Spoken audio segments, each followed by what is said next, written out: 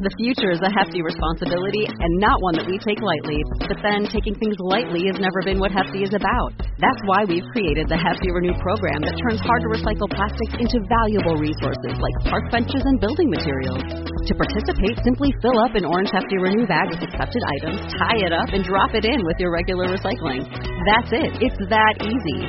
It's time to rethink recycling with Renew. Particular valued resources may vary by geography. More info available at heftyrenew.com.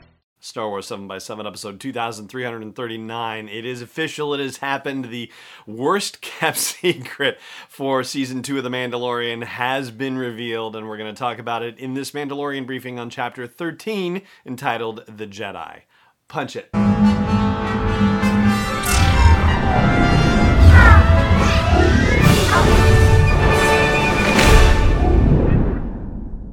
Hey Rebel Rouser, I'm Alan Voivod, and this is Star Wars 7x7, your daily dose of Star Wars joy, and thank you so much for joining me for it. So, there is a lot to unpack from this episode of The Mandalorian, and we're probably going to have to unpack it over the course of a couple of episodes, because this is major. It is some major stuff, but as I said at the top, we are talking about The Jedi, which is Season 2, Episode 5, or, if you prefer, Chapter 13 of The Mandalorian, written and directed by Dave Filoni himself. And we do find ourselves heading to the planet Corvus, as directed by Bo-Katan in the 3rd episode of the season. And when he gets there, he finds that the forest planet is trashed and burned, and it is in awful shape. Bo-Katan apparently knew that Ahsoka was heading there, but I guess when we saw that exchange in the episode, The Heiress, that was episode 3, right? Chapter 11, it kind of made it sound like that's where she had taken up residence, basically. But that appears not to be the case as we discover the planet and as we discover the events happening and unfolding on the planet Corvus and in and around that city. And as the Mandalorian and Baby Yoda emerge from a squeaky clean looking Razor Crest, we see animals off in the distance, giant shadowy animals. And so here again, we're continuing with the theme of some very large animals showing up in various episodes of The Mandalorian. But this time we have nothing to do with them. And instead we are centered action-wise around this walled city and the fact that Ahsoka Tano is actually staging some sort of attack on the city for some reason or another that we don't yet know. All we know at the beginning of the episode is that there's a magistrate and a captain of the guard.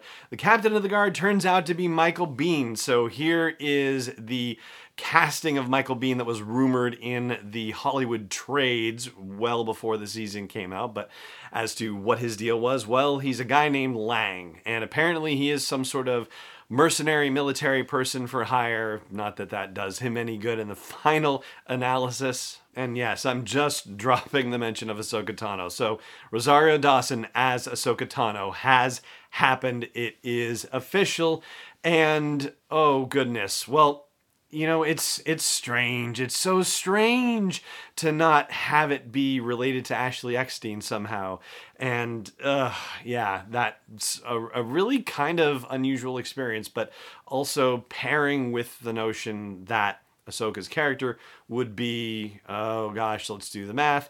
Even when we see her at the end of Star Wars Rebels, that's what, 4 ABY? So we're only 5 years after that, but it still feels like, sort of an odd experience. I will say Rosario Dawson does just fine with it.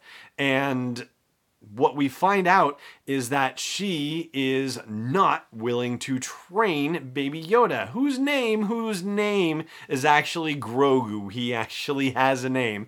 And it does make one wonder if he was at the Jedi Temple on Coruscant before the Clone Wars. Is he possibly the child of Yoda and Yaddle? This is the thing that I am wondering about right now. This is my big question. But there are a lot of questions that have been raised as a result of this episode, and we will get to them. It may just not be all in this episode that we get to them, but here we have yet another quid pro quo episode, which gets double quid pro quo'd, if you will. It starts with the Mandalorian and the Magistrate meeting, and the Mandalorian getting offered a spear of pure Beskar in exchange for the murder of the Jedi, as Ahsoka is described. And it's interesting that Ahsoka does not hear the mention of the word Jedi and relabel herself and say, I am not a Jedi or anything like that. She does not disabuse that notion, which I kind of found fascinating.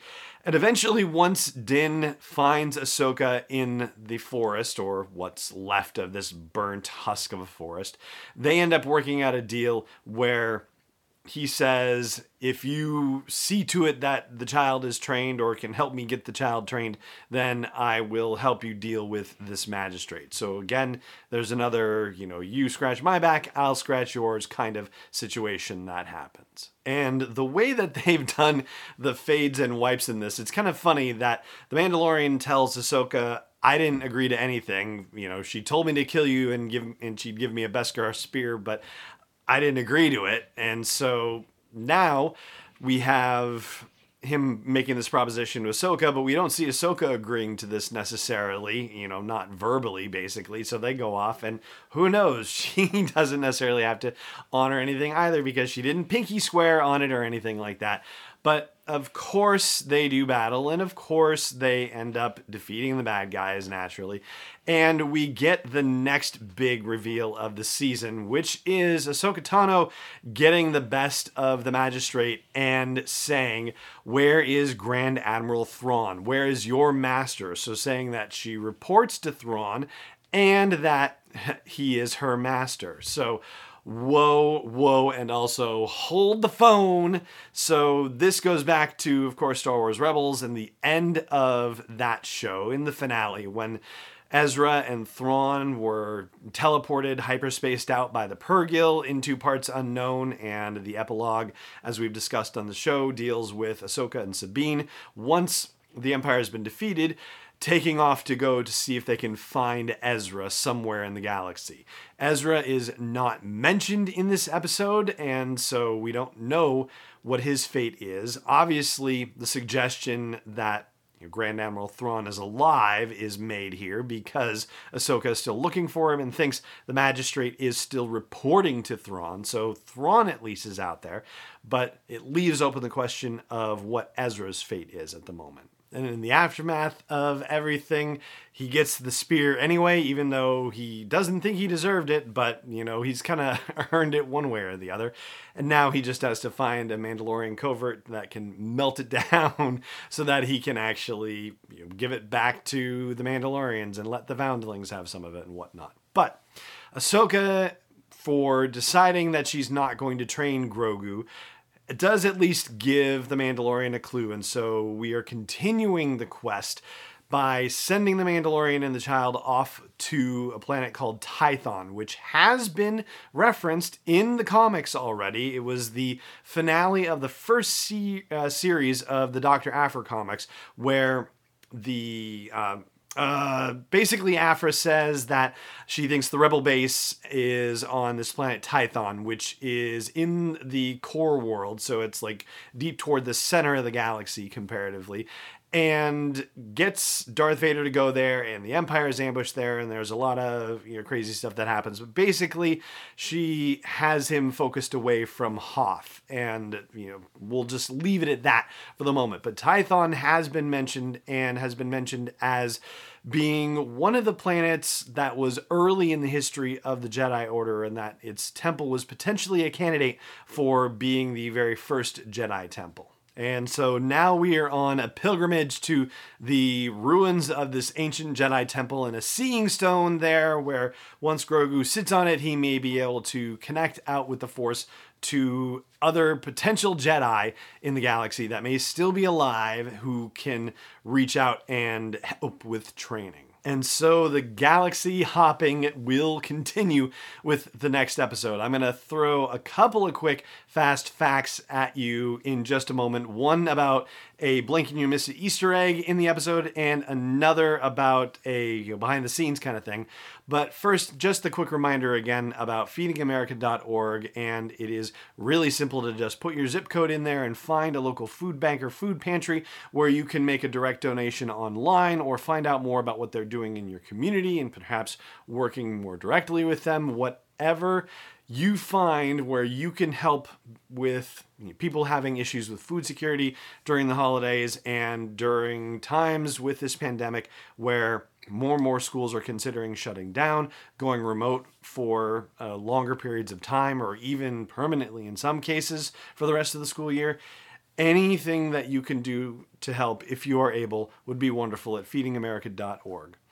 And as for those last elements, when the Mandalorian is walking through the forest trying to see where Ahsoka Tano is, trying to find her, going to the coordinates that were supplied for him, he is walking through the forest, and if you look up in the trees above him, and as you know the camera shot goes, it's behind him and above and to the left on the screen, there is a Convor, which is the owl-like creature we see manifesting around people like Ahsoka Tano. We've seen it in Star Wars Rebels. It was shown in the Clone Wars.